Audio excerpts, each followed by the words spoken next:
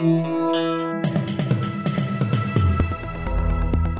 listening to the Batuta Advocates Weekly News Wrap on Desert Rock FM 96.5. Welcome back to the weekly Batuta Bulletin. Hope you're enjoying yourselves right around the country. You're joined by myself, Clancy Overall, the Batuta Advocate, Editor-at-Large, Errol Parker's here as well. G'day, Errol. G'day, Clancy. How are you going, mate? I'm all right. Fucking the young fella Wendell would stop breathing in the microphone like that. I don't know what's it's going on. It's a loud sound. Mate. Yeah. Sorry, I'm congested nasally, so it unfortunately is, mate. Bloody out. Bit of a... you're breathing like Gina Reinhardt at a bloody after a flight of stairs. Concert. You're breathing like you've been on a Melbourne bloody Storm Mad Monday. All right, fella. Hey. Anyway, New South Wales, we are excited for you lot opening up. Monday, I believe, is your Freedom Day. You'll be able to go... You can't call it a Freedom Day because the newspapers down there have said that, you know, if things kick off again, the religious man who's overthrown Gladys down there will shut them right back down. Doesn't really sound like something he's keen on doing, old Perrottet. But, you know, I have heard rumours through the press gallery down there that there's a conspiracy that he may be a French sleeper cell who's going to make life hard for the Prime Minister. It would check out with the name Dominique Perrottet. He's made life hard for him, stealing his thunder this week, of course, announcing that opening back up. So that's probably a pretty good point for us to start this weekly news wrap. We've got a story about Scott Morrison. He's had to find something else to get his teeth into. And he's come out and demanded that social media companies leave the misinformation to the deranged boomers at News Corp. Yes, with the new Premier of New South Wales stealing his thunder, as you mentioned before, Wendell, Scotty's been forced to try and snag himself a headline on some other issue that can make him look like a hero. So he's decided to lean into the issue of defamation on social media, calling it a coward's palace during a very shouty press conference a couple of days ago. Yeah, coward's palace, I think, you know, that's basically what you could call the Sharks' home ground after this year's performance. But Absolutely. As the debate rages, though, about whether the likes of Facebook and Twitter should be classified as publishers in regards to defamation, Scott Morrison has weighed in. He explained that misinformation online is a curse and that the only people allowed to spread it should be, you know, his allies at News Corp, like Andrew Bolt, Miranda Devine, and so on. Yeah, you know, misinformation about the personal lives of Conservative politicians is not okay, but Labor debt tax, that was a good one. Climate change. Climate is always changing. Yeah. Personal favourite of mine in the News Corp rags. And, of course, you know, the relentless backgrounding of, sexual assault survivors. Yeah, and you know, and how George Christensen would disappear into the slums of... Okay. Taking it right back to the start of the week, and we've got a story from down there in New South Wales. It's about John Barilaro, and the headline on it read like this: resigning for absolutely no reason at all, actually more sus than resigning for corruption.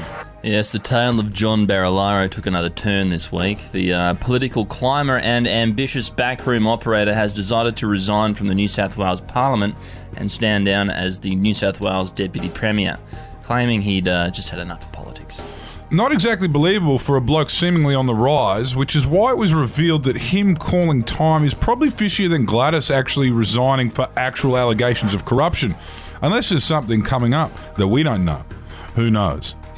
Something to keep an eye on for sure. On Gladys, she's had to cram her 117 different work blazers into a local Vinnie's bin before heading out on a picnic. Yes, in this newspaper's latest attempt to humanise corruption, hot mess Gladys is coming to terms with her new reality. Before getting set for her ICAC hearings this week, Berejiklian decided to do something symbolic. She packed up a bunch of her different blazers and chucked them into some garbage bags and drove them up the road. Yeah, she did donate them to a local charity, which is a nice thing to do. Hopefully someone else can get some use out of them, even if they won't be subject to a lot of attention from online gamblers.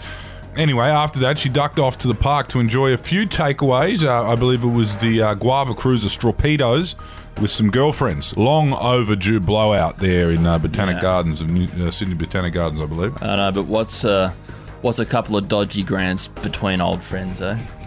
Old lovers. Enough in Sydney. We're back up into Batuta, and a man watching Squid Game has revealed that he wishes it was real and the people being killed were D-list celebrities. Yes, with Australia still well and truly trapped within our golden age of low-effort reality television, one local man decided to dive head-on into the new Korean TV show Squid Game. It's taken the world by storm, this show. Apparently it's going to be the most viewed on Netflix of all time, as you've probably heard.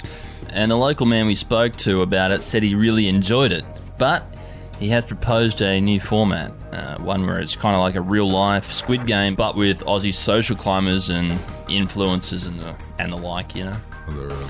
Getting shot, yeah, right.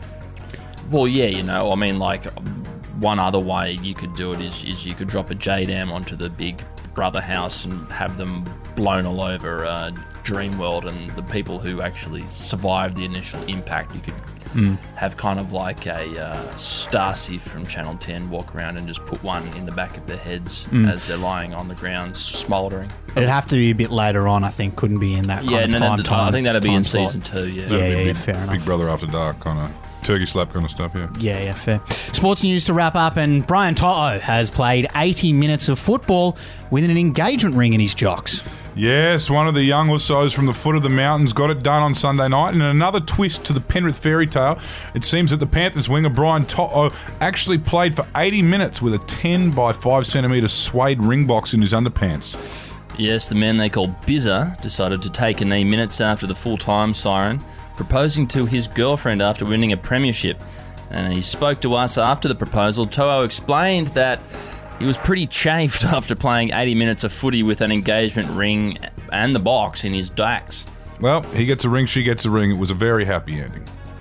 And a happy ending to our weekly bulletin. Thanks for your company, and we'll talk to you again soon. Munyenyo. Ciao. Hooroo.